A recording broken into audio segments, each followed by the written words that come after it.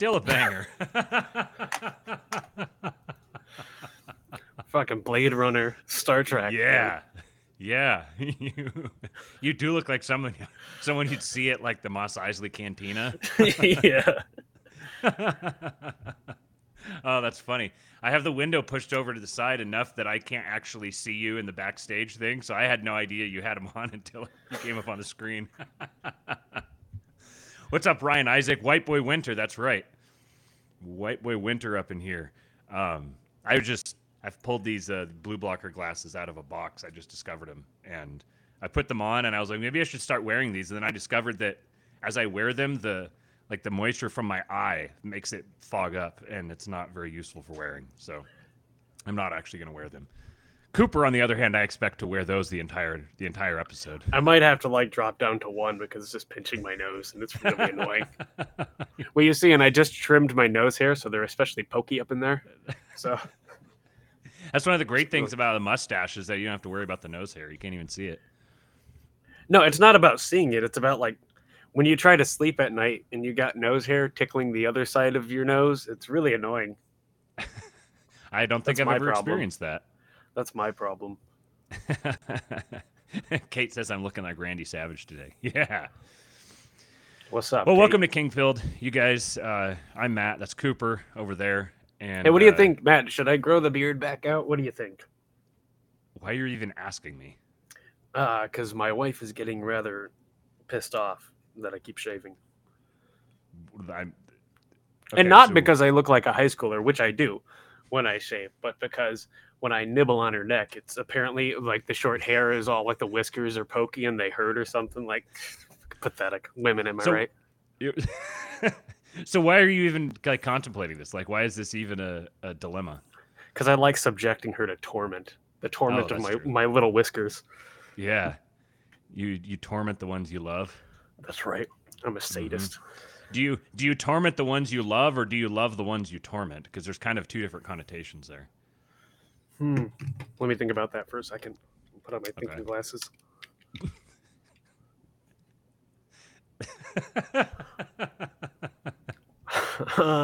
Your face kind of looks like a caterpillar or something. I think the former rather than the latter. I don't remember which order you said them in. I said, yeah, I'm a caterpillar. I think the first one I think was that you torment those you love. So yeah, that's I think that's probably the better answer. So today we've got the edgy title, I can't breathe. Cowardice of the Cynics, and I think this is gonna be kind of a funny episode. Actually, there's a couple of clips in here that are pretty funny. But before we get to the comedy and the go to birchgold.com. It's Boll and Branch sheets. Before Patriots. we really get into the heavy stuff, we're gonna enjoy some nice music.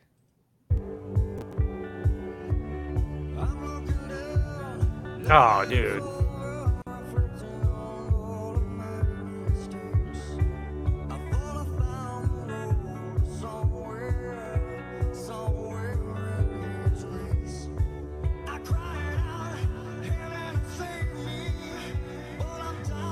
I don't even care if this gets flagged and demonetized or whatever. We're just gonna listen to it. Dude.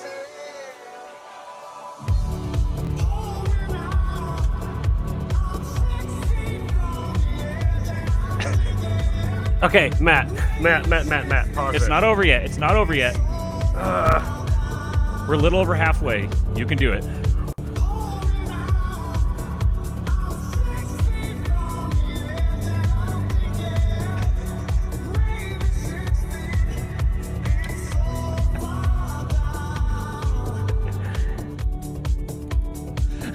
I'll point out that everybody in that room is white. That's the first thing. The second thing, if I see up at the top there, it says we're winning the culture war. If this would, oh, that was a brown guy, but he looked gay. If having to listen to early you know, like that hard rock from the early aughts where you had like those guys like Stained and Creed and Nickelback and whatever. If winning means that we have to listen to that music, I think I'd rather just lose. I saw this because Oren McIntyre retweeted it and said the fire rises. I'm with random username here. He says, don't care if it's cringe. I'm jamming. Yeah, man, this is Creed embodies the American spirit. Creed makes my ears bleed. That means you're not a true American. That's fine.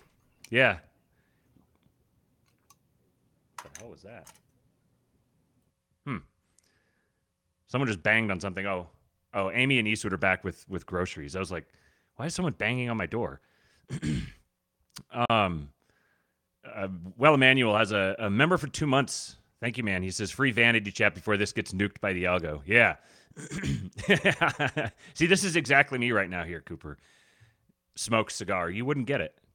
You wouldn't get it. You listen to whiny music. You wouldn't understand, like, strong masculine music, especially when it's set to a dance. I think you're muted or something.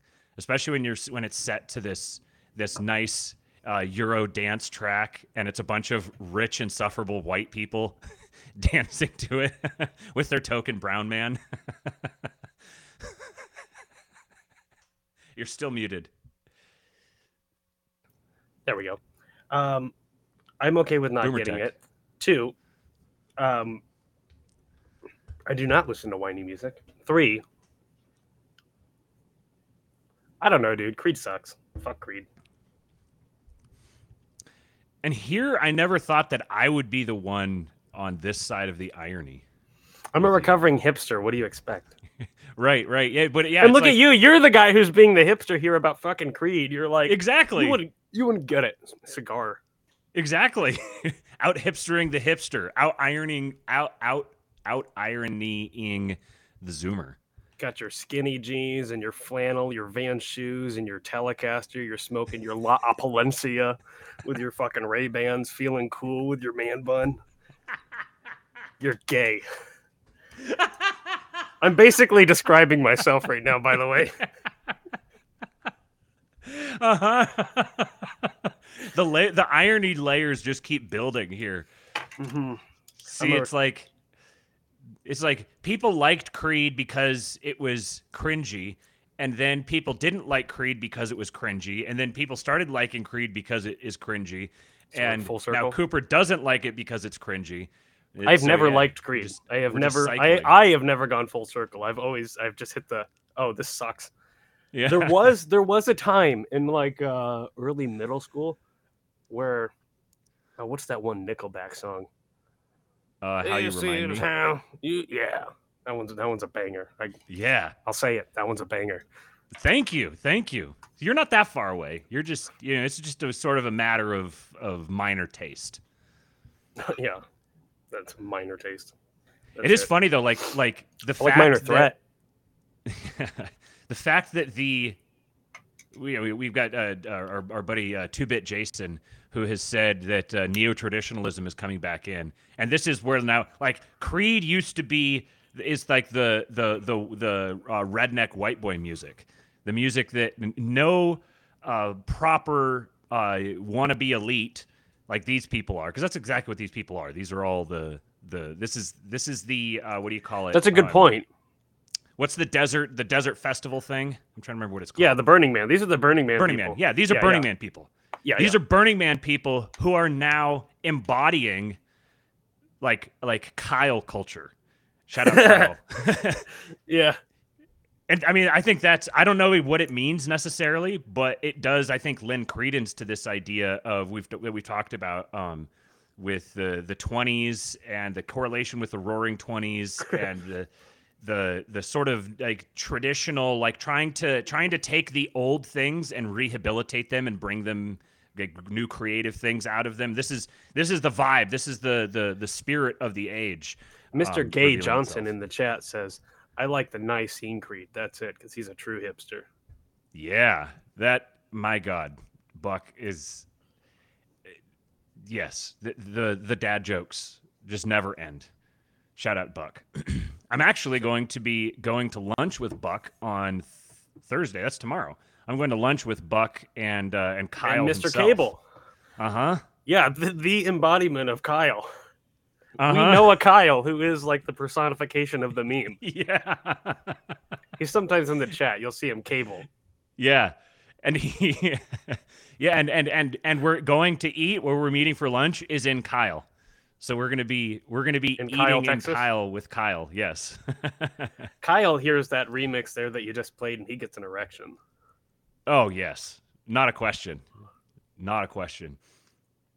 He's Ryan... coming to Texas to go see Tool. Like this is right.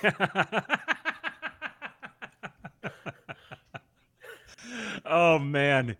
And if he doesn't have a Monster Energy drink when I see him, I'm going to be disappointed. We'll see if he actually listens to this before then. He's out gallivanting around in Austin right now, probably being horrified. Ryan says, but isn't irony part of the goal of Burning Man culture?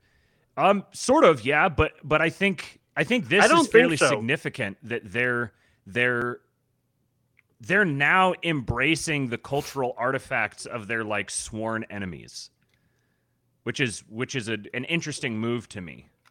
The fact this sort of thing has been bubbling up for a while, and I don't really know where it's coming from exactly or where it's going, but there's definitely a phenomenon of there's these aspects of like Americana sort of from the 90s and 2000s that people I think people are just kind of naturally yearning for like the last time that things felt good. Yeah, back when things didn't suck. Right. There was I don't know that irony is part of Burning Man. I don't know if that's part of their spirit, irony. At least not in the like the Zoomer nihilist sense of irony. Maybe you've got like an avant-garde kind of thing. I mean, I wonder if he could clarify for himself, Ryan. If Jeez, I can't breathe with these things on. I wonder if it's like, you know, really rich, plush people going out and living like hobos in the desert. Like there's kind of an ironic angle to that. Yeah, I see. Yeah, they're kind of LARPing. Yeah. But yeah, anyways, so Buck says, I love that Matt and all of us are pretending we don't see Cooper being a weirdo with 3 pairs of glasses. Well, now we're not. Now we're actually openly noticing it. We're noticing one other just kind of amusing anecdote here, a little drive-by point. Yeah, Ryan Isaac. It's not nihilistic. It's authentic. That's right. Right. We create our reality. Yeah, being naked in the desert, that's authentic. Yearning for the Garden of Eden. Uh-huh. Like doing psychedelics and writhing around with each other. And yeah, it's like my wife, who is, I think I was just hair. informed the other day that she has amassed like 60 houseplants or something like that. I haven't been keeping track, but she's got a lot. Like you go in my living room, it's just houseplants everywhere. You're like going into a jungle. And I think this comes from a primordial urge to return to the garden on behalf of females. This is why they like houseplants. That's a good theory. It's like, yeah, it's kind of like deep-seated regret baked into their psyche. Yeah.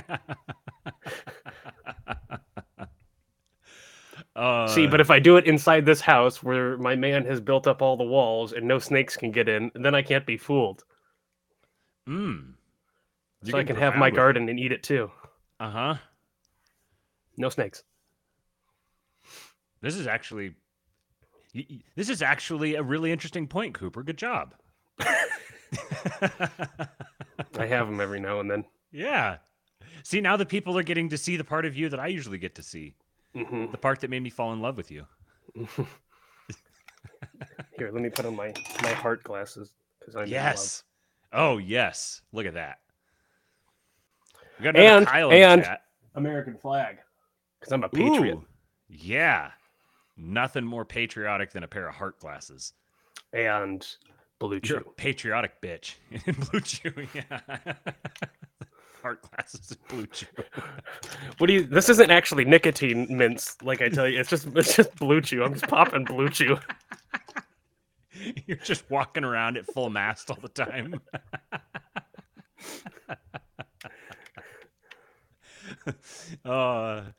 There's another Kyle here in the chat. This is our based fat Kyle.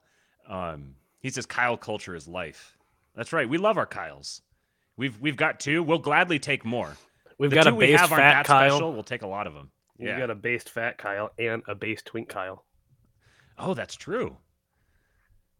So what other profile do we need to fill out here? Based soy Kyle? Yeah, maybe base dad bod Kyle.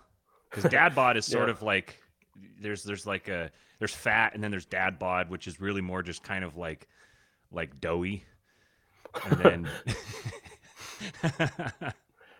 I think I'd rather be fat or a twink than be dad bod, yeah, personally. yeah. Because at least if you're fat, then it's like you're fat because you're you're eating lots of enjoyable things and stuff, and you just are finding a lot of joy from being fat. Like, Whereas yeah, if you have a dad bod, then it's just kind of like you've given up on yourself. Yeah. Like I'll admit that there is a part of me that's impressed when I see someone who's morbidly obese. I'm like, man, damn, that guy can eat. He's committed to the bit. Yeah. He's chasing what he loves. If you are fat and you don't want to be, then we'll help you. ThirdPositionsNutrition.com. And SSRIs and semaglutide. I don't know what that is. It's that new diet pill that like women are taking, and it's just making them skinny fat. Oh yeah, Ozempic. yeah. The thing that That's like the active ingredient. disables their stomach or something.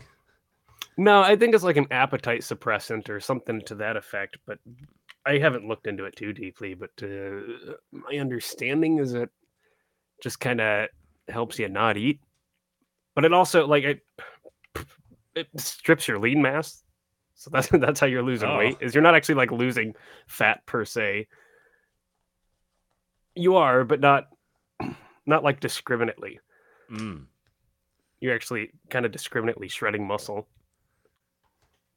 So it doesn't have to be that way. It doesn't have to be that way. Mm-hmm. Like, you might be able to offset that somewhat if you do like strength training or something, but share the analogy you were telling me about before about like layoffs with the body and the different parts of your body. You've got fat, you've got nerve tissue, you've got bone, you've got muscle tissue. I'm going to totally botch this because I stole it from Dr. Doug McGuff, and he's much more eloquent than I am. And I'm sure he's also used this analogy and presented it many, many times. So bear with me, fellas. Something to the effect of like, okay, when it comes to specifically high-intensity training, what you're...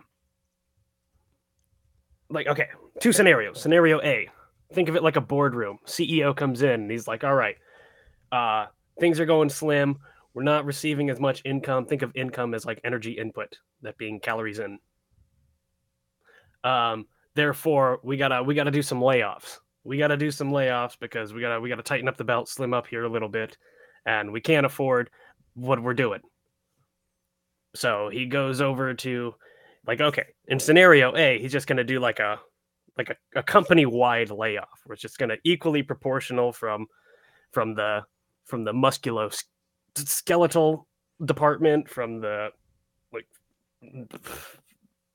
fucking nerves department, the fat department, is just bone, all of the department, the bone density department. You're just gonna proportionally take from all of them. There you go, mass layoff. Versus scenario B, this is the scenario in which you are incorporating high intensity training. The CEO comes in, he's like, all right, we're in a deficit. We got to tighten up the belt. We're not receiving. And we got to get rid of some people. We got too much here, too much bloat.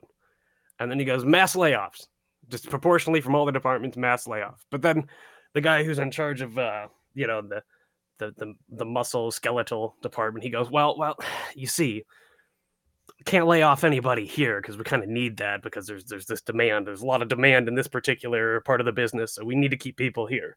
And he says, okay, so let's go from the other ones. And then the guy from the nerve or neurological department's like, well, shit, no. We work really closely with the muscle skeletal guys, and they're not going to be able to process, without us. He's like, okay, so we're gonna move to the next one. And then the bone guys are like, same thing. We can't lay off anybody here, or we're fucked. So then he's like, all right, well, I guess we're gonna go to the fat department, and since we can't do this proportionally across the whole company, we're gonna have to discriminately lay off people from the fat department. So think of it that way. If you are implementing a proper, such as the one that is provided by our friends at Third Position Nutrition, a high-intensity protocol, and you are in a slight deficit, you will discriminately burn fat, which is what you want. You'll discriminately burn fat while adding muscle. Yes. Or at the very least, maintaining muscle, which is what you want. Right. So, if you want to work with this guy, or excuse me, if you want to work with one of our friends from Third Position Nutrition, you want some help with this sort of thing, you can do that. Just send an email to matt@hyperboreanlodge.com, and I will put you in touch with our friends at Third Position Nutrition, and we can help you out. So you don't have to be a slob or a twink or dad bod, or you can be an alpha Chad. And you can leverage the power of autism in your favor. Mm-hmm. Remember the Shia LaBeouf when he was doing he had his "He Will Not Divide Us" sign that he has that guy really turned heel? Yeah, isn't that crazy? Like now he's the devout Roman Catholic. He had his "He Will Not Divide Us" sign that all the 4chan autists were like, we figured out where that is, so they went and they pulled it down, and he freaked the fuck out. So he was like, I'm gonna go put it over here in Europe somewhere, and it took him like 24 hours, and they found it. And so then he took the freaking camera and put it out in the middle of the field, just some random place, middle of the field, pointing up at the sky with the "He Will Not Divide Us" flag. And these fucking autists used flight patterns going overhead to figure out where in the world and the alignment, was. like the celestial maps. Yeah, celestial maps, stars. And they went and they dug in all this. And again, this took them like a day. And then they had all of this. And then had some dude that lived in that area. Yeah, would drive around honking and shit. He was honking his horn. We hear you. Yeah, you're close. Autism is amazing. See, this is the sort of with the weaponized autists. If we can weaponize them and point them in the right direction, this is better than this is like puts military intelligence to shame. Yeah. Okay, we're on a time limit today because I've got another frickin' real estate class tonight, and I'm actually going to tell you guys about a little anecdote related to that to get into our conversation today. However, this was very amusing. I scrolled past this as I was getting ready to setting up for the show, and Scott Horton, you gotta love the guy. Lou Rockwell and Hans Hermann Hoppe kick Walter Block right the hell out of the libertarian movement for being an unhinged, bloodthirsty Zionist monster and a very bad arguer. Quote, the Murray Rothbard I knew would have immediately called Block's arguments out as unhinged, monstrous, unconscionable, and sickening, and publicly ridiculed, denounced, unfriended, and excommunicated Block as a Rothbardian. Yeah, these people are religious zealots. Right. And it's a very long, very well written. I just sort of skimmed it, but essentially the thing that Hoppe is excommunicating Walter Block over is, let's say, specious argumentation in favor of trying to distort libertarian principles to promote what's happening with a certain tribe in the Levant, which is an interesting thing. We've got the German philosopher who is deciding to fire shots, let's say, at a Zionist sympathizer. I think we can get away with saying those things. I just thought that was funny, and I'm very glad that I don't have to care about it. So yesterday, I'm doing my continuing education for this real estate class, or for my real estate license. I got to do the continuing education so I can renew my license. And I'm sitting in there. The particular class that I'm taking right now is about residential mortgage loan originating. And I'm in there with about 70 people. And the guy who's teaching the class is this just precious old boomer, the most boomer of all boomers. He's got the worst jokes But they're all kind of like, it's kind of like, this old man and his jokes. What a character. You can't get too mad at him. He's just a goofy old man who knows his stuff very well, and it is one of the single most boring things that I've ever sat through. In large part because I'm like, I spend half of my day every day taking in copious amounts of information on lots of like technical subjects, and I listen to everything on 2x speed, and I'm constantly moving while I'm either driving or walking or working or cleaning while I'm doing all this. But in this case here, to get credit for the class, I have to sit here in front of my camera. I have to be in front of the camera with the camera on at all times, just dum-de-dum-de-dum, as he's walking people step by step through each of the things we need to know for the test. And amusingly, the way they teach is they're just like, all right, this here, you need to know this. This is going to be on the test. Then this thing here, you need to know this. This is going to be on the test. We've got a full, long textbook, but they're just going through and just highlighting the things that we need to know on the test. And we were going through this part yesterday where he's trying to explain buying points and how to calculate points and mortgage insurance, like how these things work, figuring out loan to value. And so it's mathy, but like, this is like maybe like high school level math and abstract reasoning. It's not that difficult.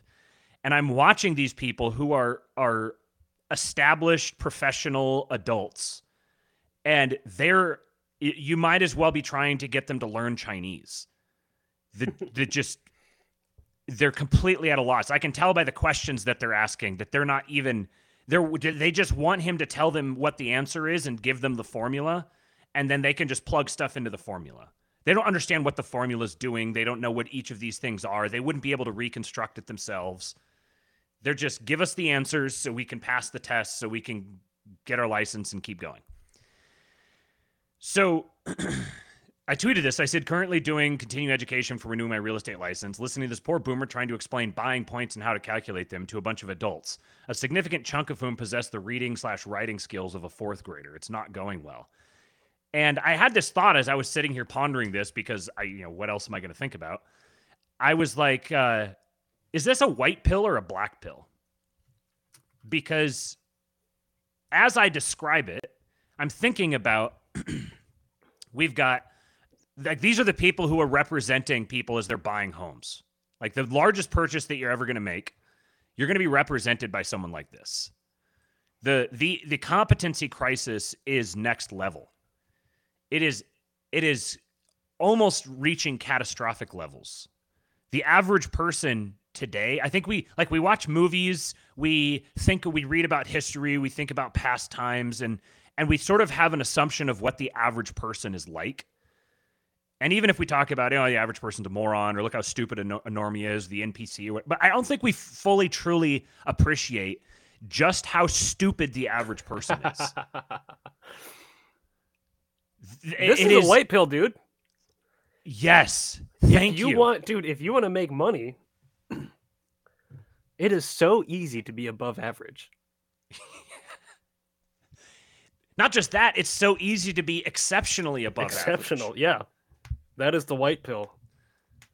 I think a lot of us that we kind of spend a lot of time in these internet communities, and we have our different YouTube communities. Joe Biden is like the perfect avatar for our society as a whole, with like the cognitive decline. And I think we've spent so much, we get used to being around each other, where we've kind of self-selected to be, the people who can walk and chew gum at the same time. We sort of self-select and get into communities with each other.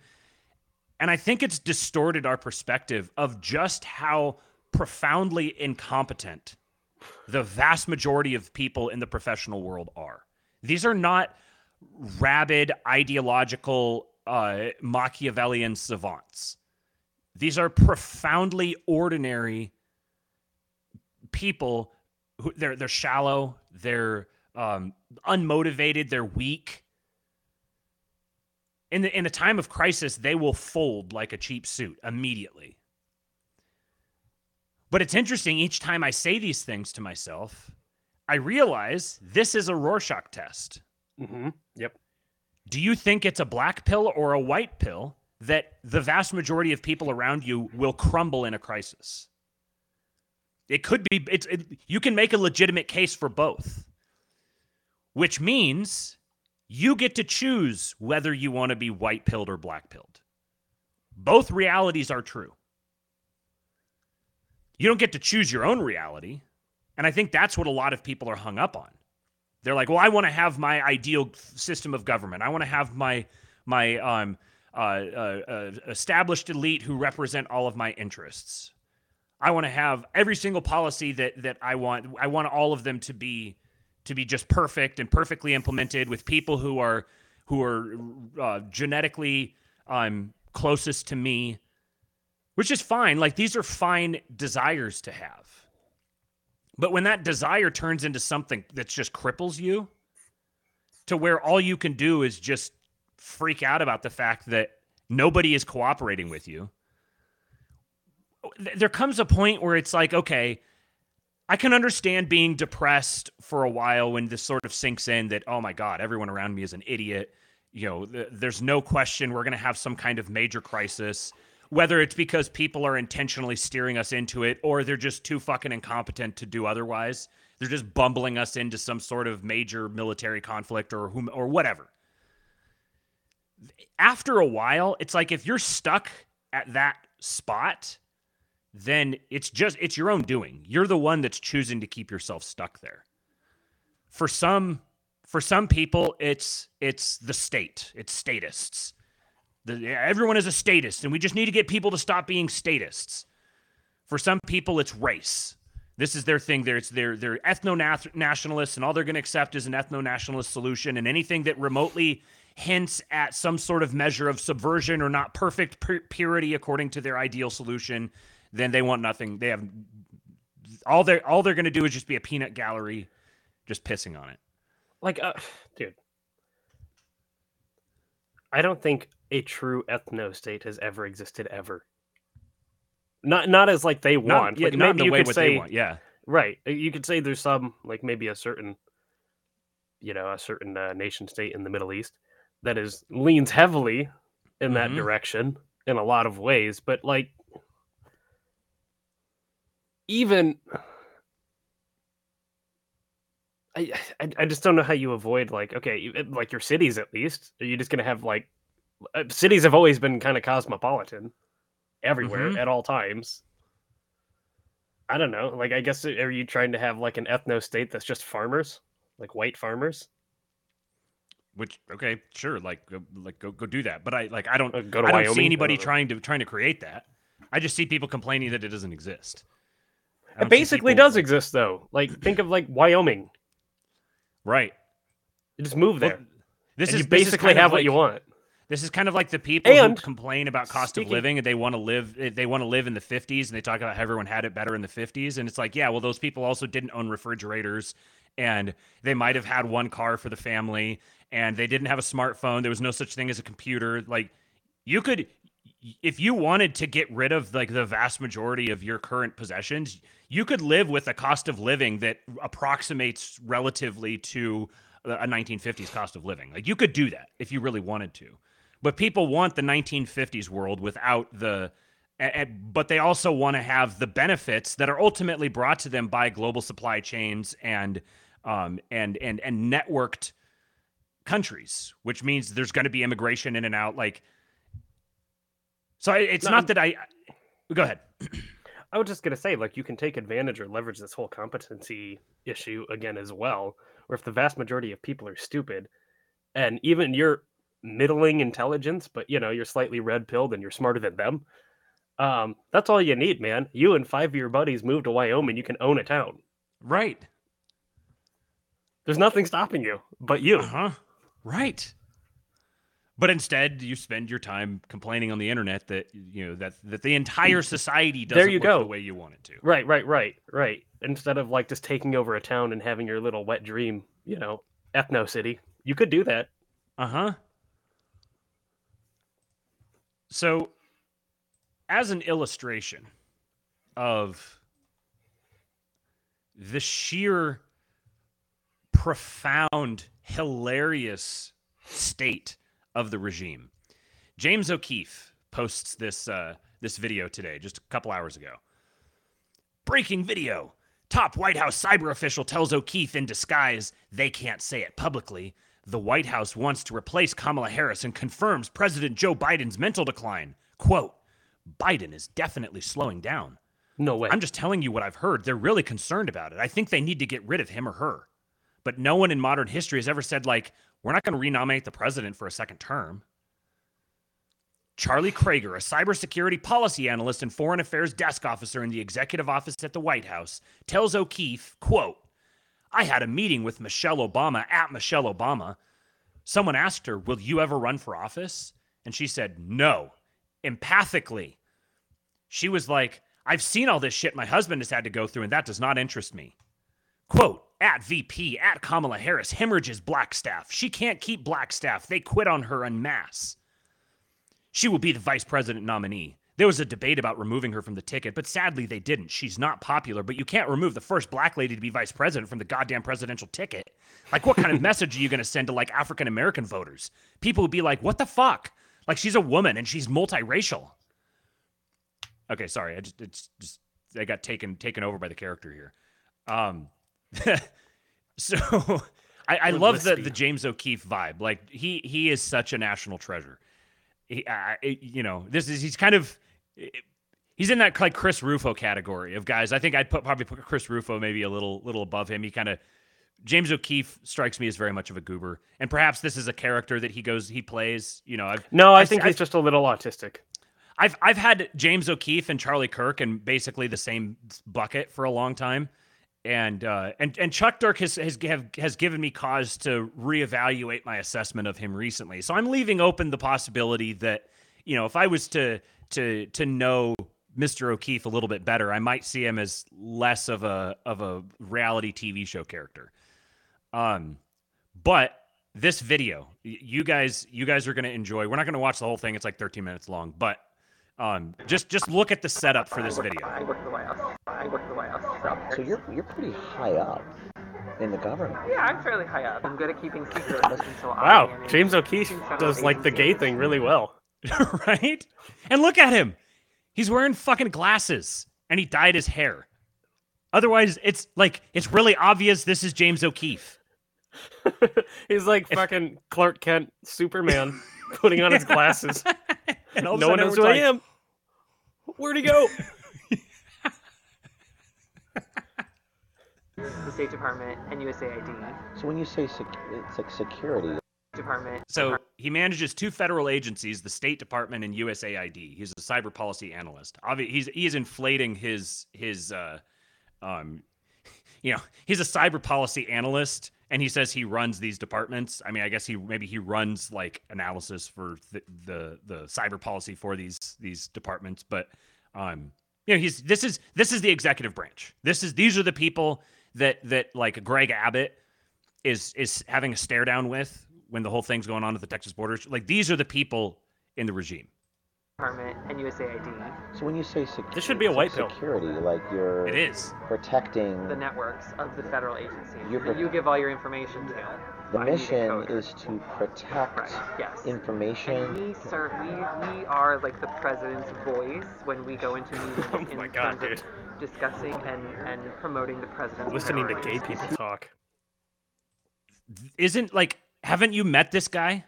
Maybe you haven't. You're like living in central Michigan. You may not encounter these people all this much. But yeah, you can hear in the way that he talks about it.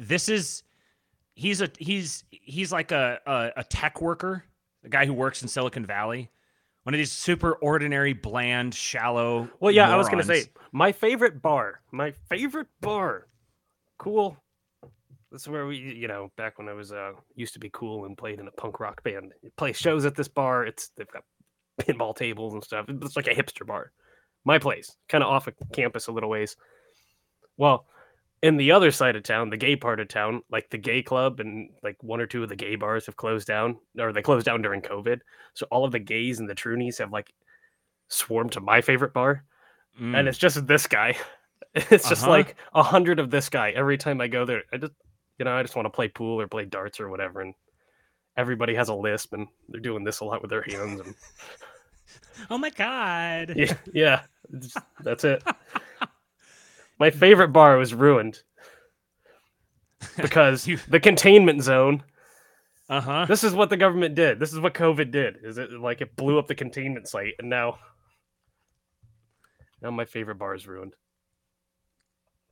So there's the black pill. There's the black pill. The white pill is like, these are our enemies. How can you possibly be black pilled when you have enemies like this? How can you rage and wail about being oppressed when these are your oppressors? TK says in the chat, I demand a more competent oppressor class, academic agent. Yes. These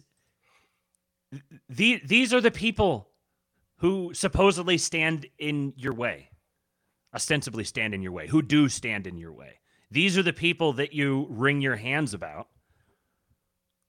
when you bemoan the loss of your society. These are the people that your enemies are choosing to employ. This is not a competent organization.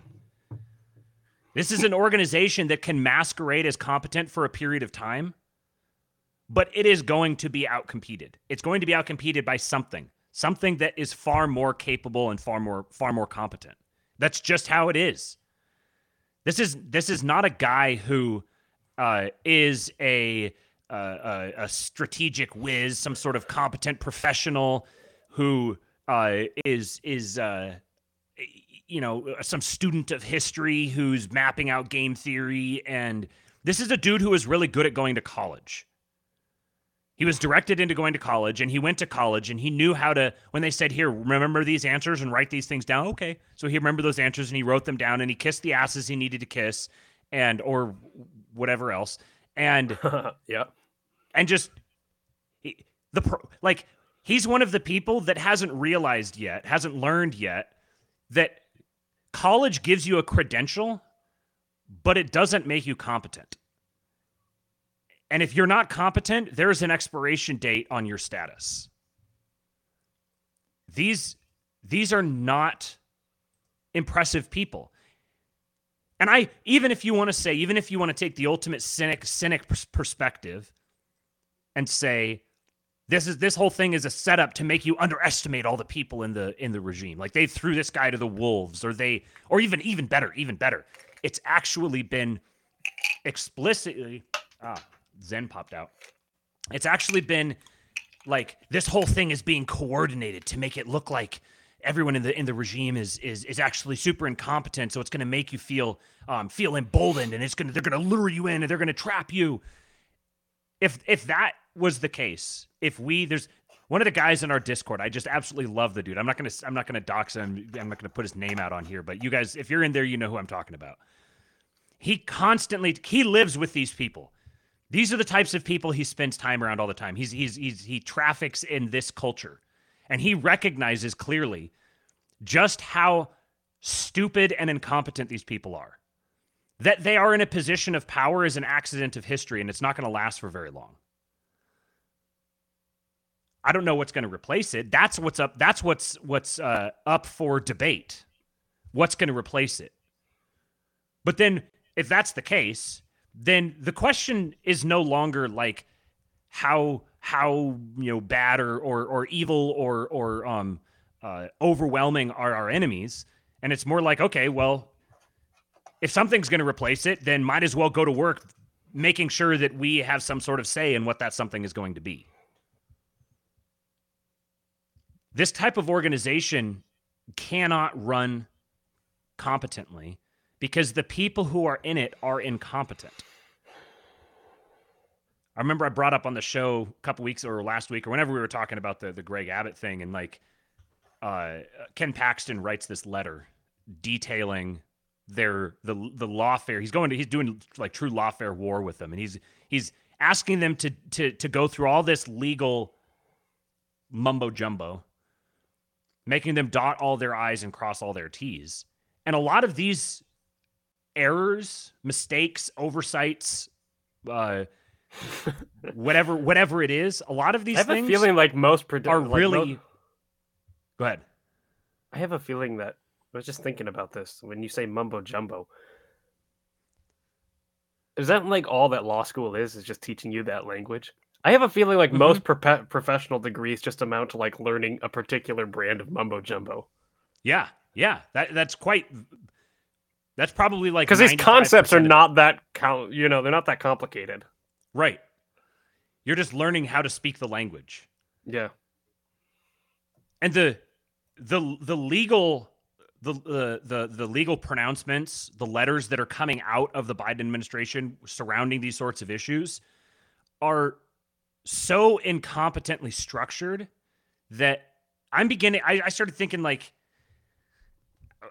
everyone's kind of like, oh, there's this Machiavellian plan going where they're trying to outmaneuver Texas and bait Texas into something. And I'm like, I think these people are just idiots.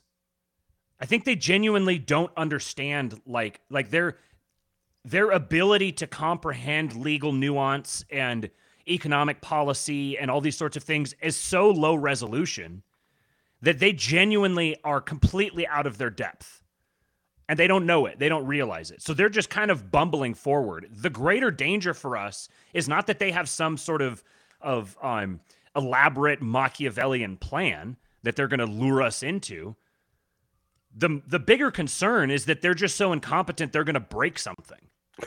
And we're going to have to deal with the consequences of that thing being broken. But even that in itself is a white pill. Because in the times of crisis, the times of true crisis, they're a crucible. And the weak people they're the ones who go down. They collapse, they fall apart. And that's when the people of strength and courage and moral fiber, that's when they rise up. Every time there's a crisis, there's a shift in power. And our current elite are foxes. They're not comfortable with direct action. I was thinking about this. Someone can't tell if we're ANCAPs or dirtbag left. Keep trying, buddy. You might get there eventually. That's interesting. That's a really interesting comment. Uh-huh.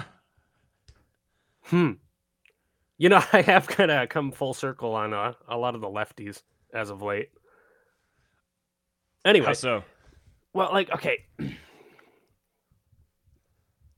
Well, I've said this before, like the existentialists, the postmodernists, the postmodern neo-Marxists, those types, I think they did a lot better describing where we're at today than their opponents.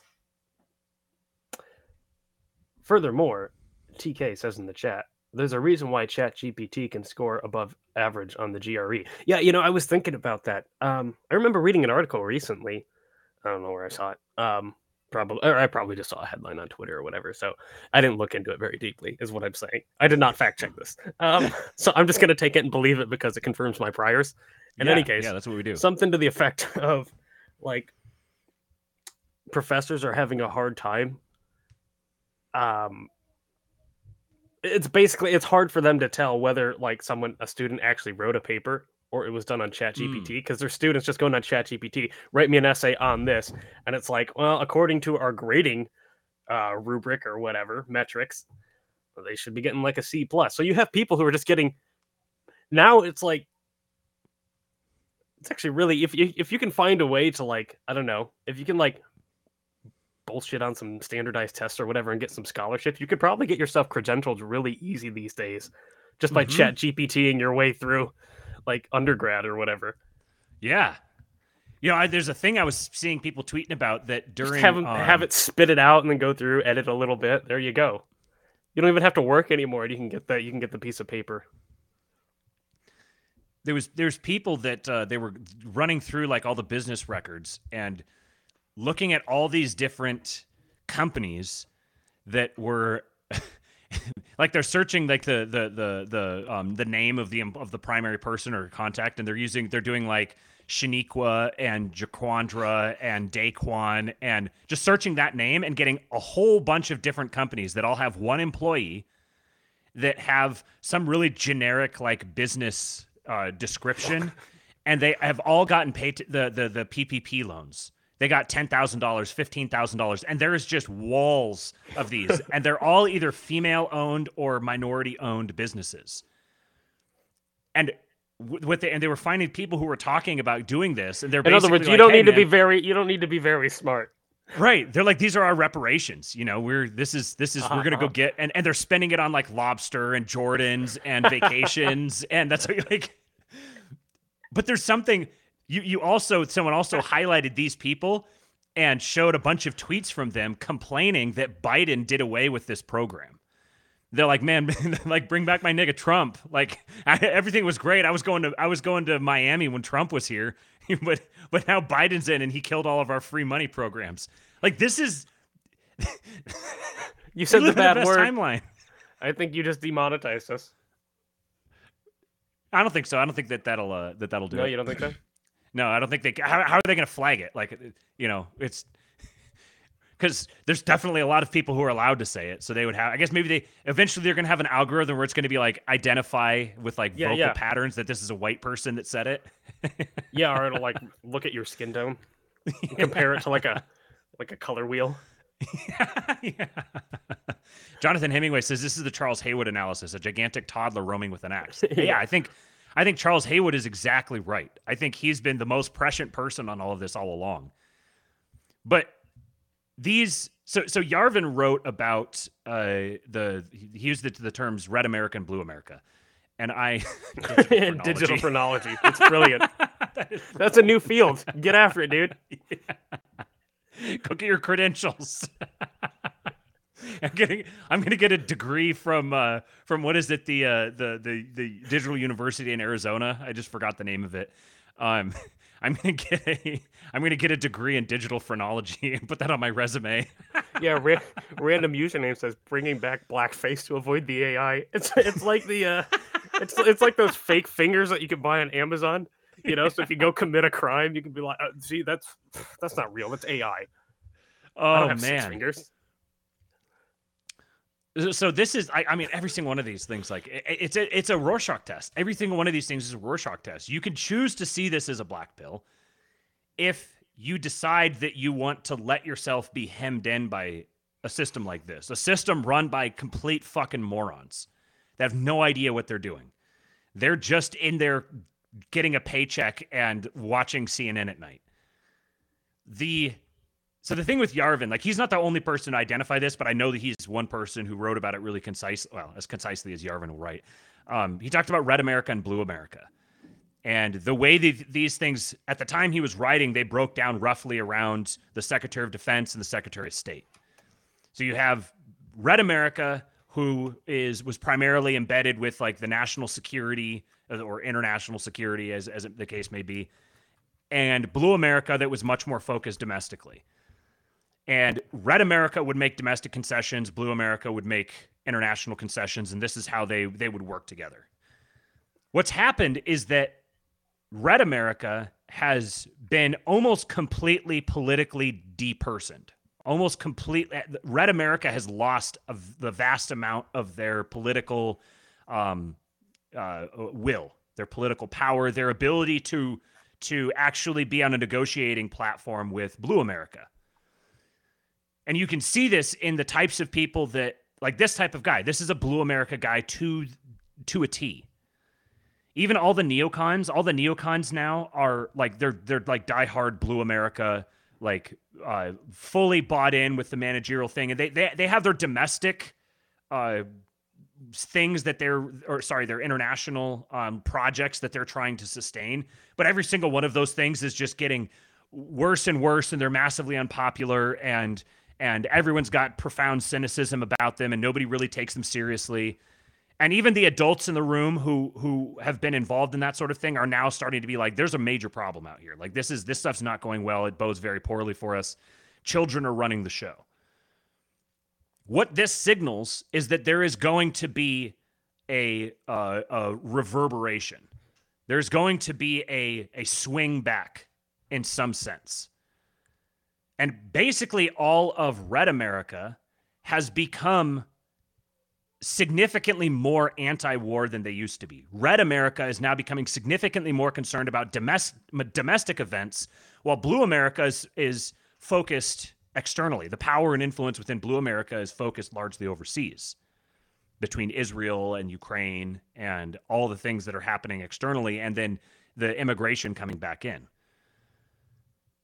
So we're moving in a direction now where Blue America is stumbling us into crisis after crisis after crisis, to the point where, like, these are the types of people running the show, and some shit's going to hit the fan, and eventually, and adults are going to have to step in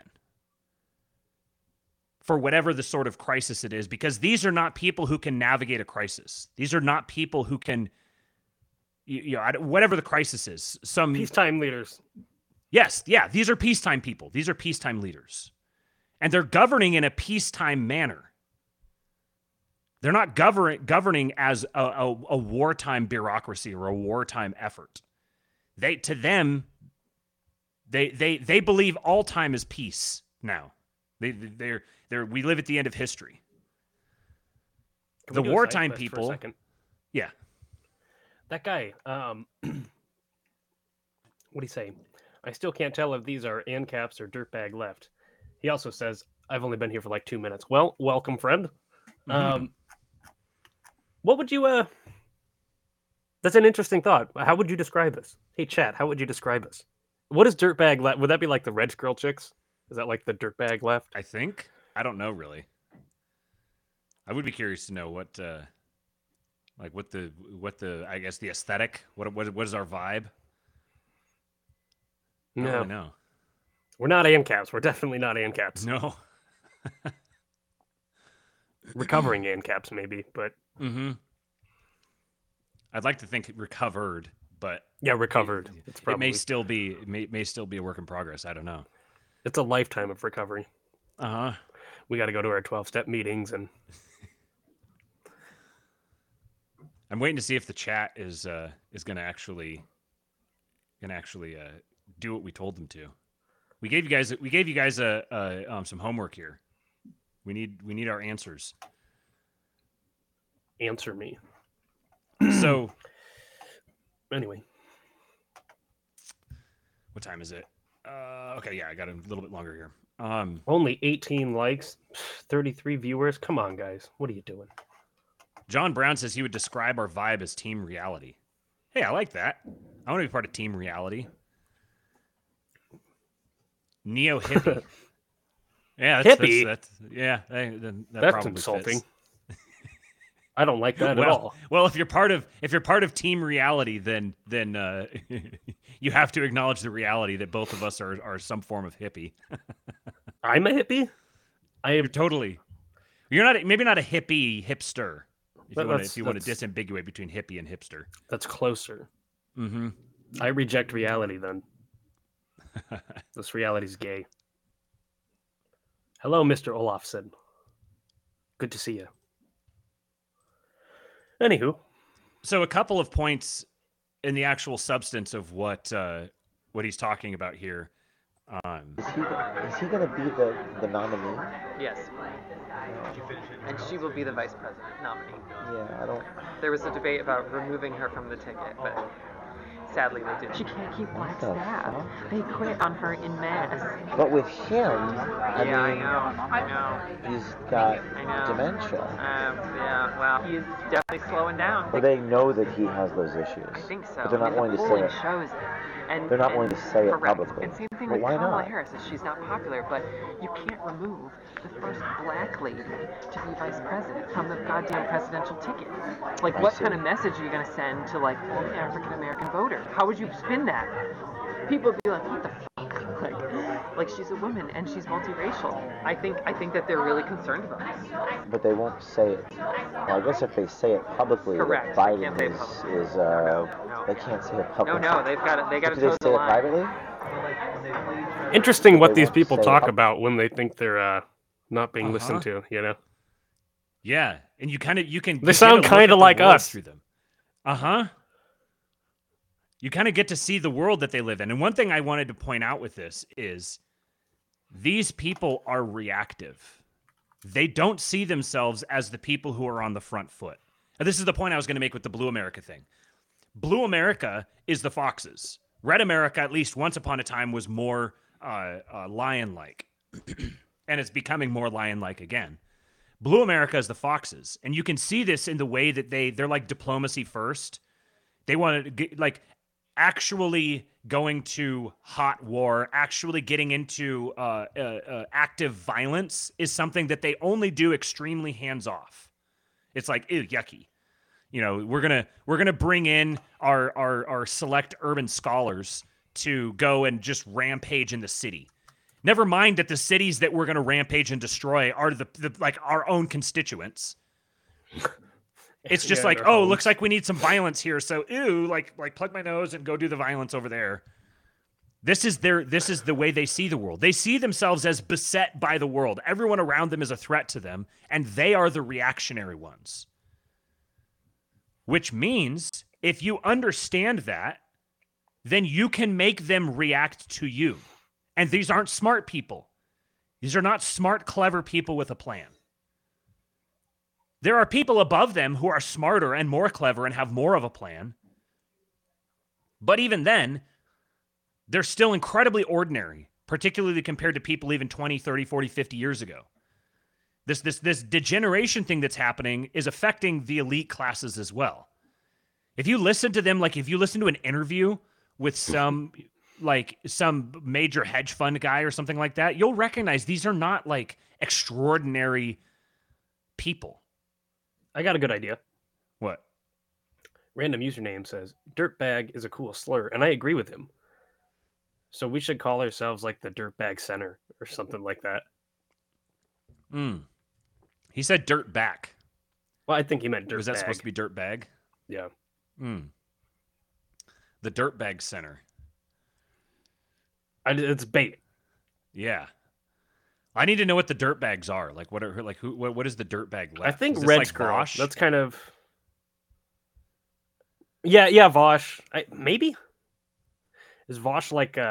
Isn't he like Rose Twitter? Isn't he one of those guys? Like a tank? Yeah, or is that what, what's his name? I don't pay attention to the leftist YouTuber guy from the Young Turks. Cenk? Hassan. Hassan. Yeah. I don't think that's dirtbag. I think dirtbag. Okay, Chapel the dirtbag Trap left. House. Yeah. Okay. Yeah. I just want to trigger people. Mm-hmm. I don't know if anybody knows what it is though. Y'all are post-Coomers. That's pretty good. Yeah. Yeah. I don't know. Is it better to be post-Coomer or pre-Coomer? I don't know. Like, depends on your perspective here. Post-Chud. Like post-Coomer should be associated with a lot of shame. It actually is associated with a lot of shame. Shame, but mental clarity. That's true. That's true. And we're the reality team. We're bringing you clarity. TK says these people are 115 IQ midwits, and the peak of their ability is setting up Kafka traps. Right? Like so. Oh, not that's even what I was good gonna say Kafka traps. with these. Yeah, they're getting worse and worse. So like the fact they're starting to turn into like Rube having, Goldberg machines. Which inhibits themselves. Like they themselves are being bogged down by the inefficiency and the incompetency, and so like everything degenerating and falling apart is not because there's like a grand plan to degenerate everything and make everything fall apart. It's because these people are legitimately this incompetent. Pre-Coomers are more energetic. That's true. What about pre-nut obscurity? Neo-Stronks? I like that. Will Emmanuel. Highbrow chud. I like our chat. We've got good people in here. This is good. I gotta get out of here in like 8 minutes. So there was something that it was a particular point I wanted to make about the reactionary thing. So them being reactionary, you see this in the way that it's always we're going to try to do everything through diplomacy, through legalese, through you saw just recently with Texas, like, okay, we're gonna start off by taking the diplomatic route, and then if you're not going to cooperate with us diplomatically, we're going to threaten you, and everyone's like, all right, yeah, go ahead, threaten us, and then they're like, oh yeah, never mind, just kidding. They're going to do something depersonalized, like, oh, the liquid natural gas thing. We're gonna make things hard on you economically.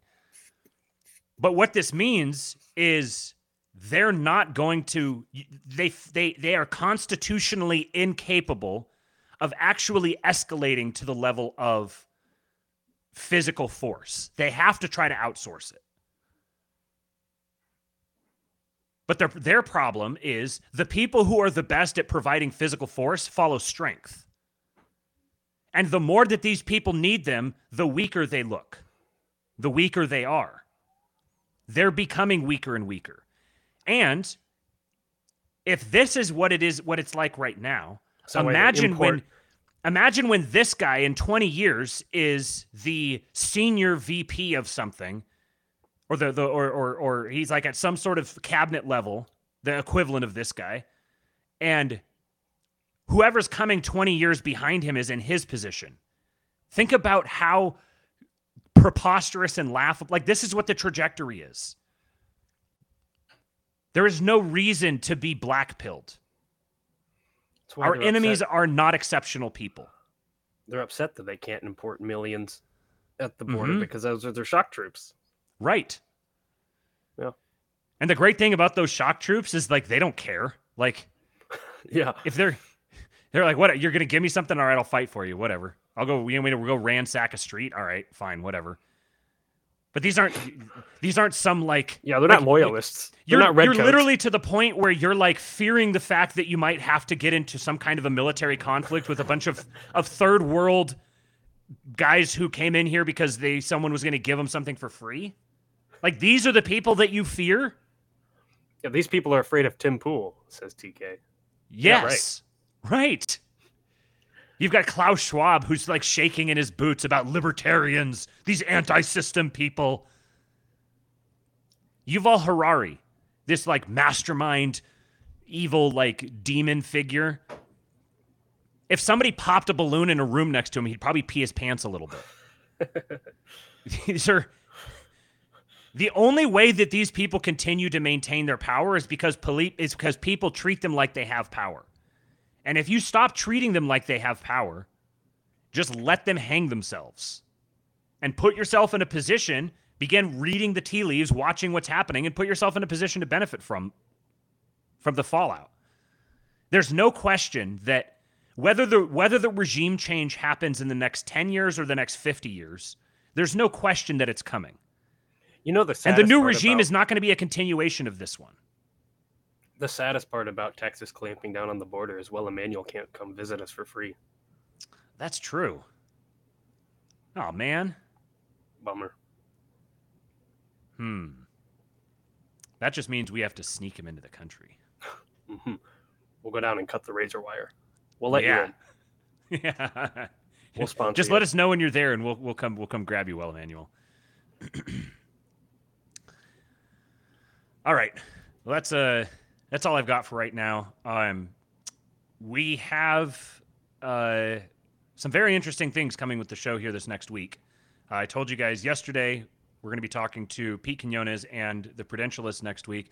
We've also got another guest coming next week. I'm going to hold off on announcing it until next week because schedules can change and everything. But I think you guys are very much going to enjoy it. It's going to be a great conversation, very much along the lines of what we're talking about today. So we appreciate you guys. Thank you for showing up and watching live. We've got, pretty good. We've got 36 concurrent viewers, 22 likes. That's not too bad. Those extra 14 of you, get your act together. Then subscribe to the channel. We're also on all the podcast apps. So if you're seeing this for the first time and you don't usually do YouTube or Twitter or Facebook, if you're watching it there, then you can find us on podcast on Apple Podcasts and Spotify, et cetera, et cetera, et cetera. At some point here in the next few days, I will also be doing the next installment of Mitch's Moldbugs Patchwork Live Reading with your boy Jason, 2-Bit Podcast. And we are going to be elaborating more on the civilization versus primal and talking about the necessity of us beginning to recognize this properly as we need to build a civilization. We don't have one right now. We need to build one. You can go to the Notes from Down Under is his Substack. He's been posting the first couple episodes we've done there. And then I think that's all that I have for now. So Until next time, I'm Matt. That's Cooper. And you've been watching King Pilled.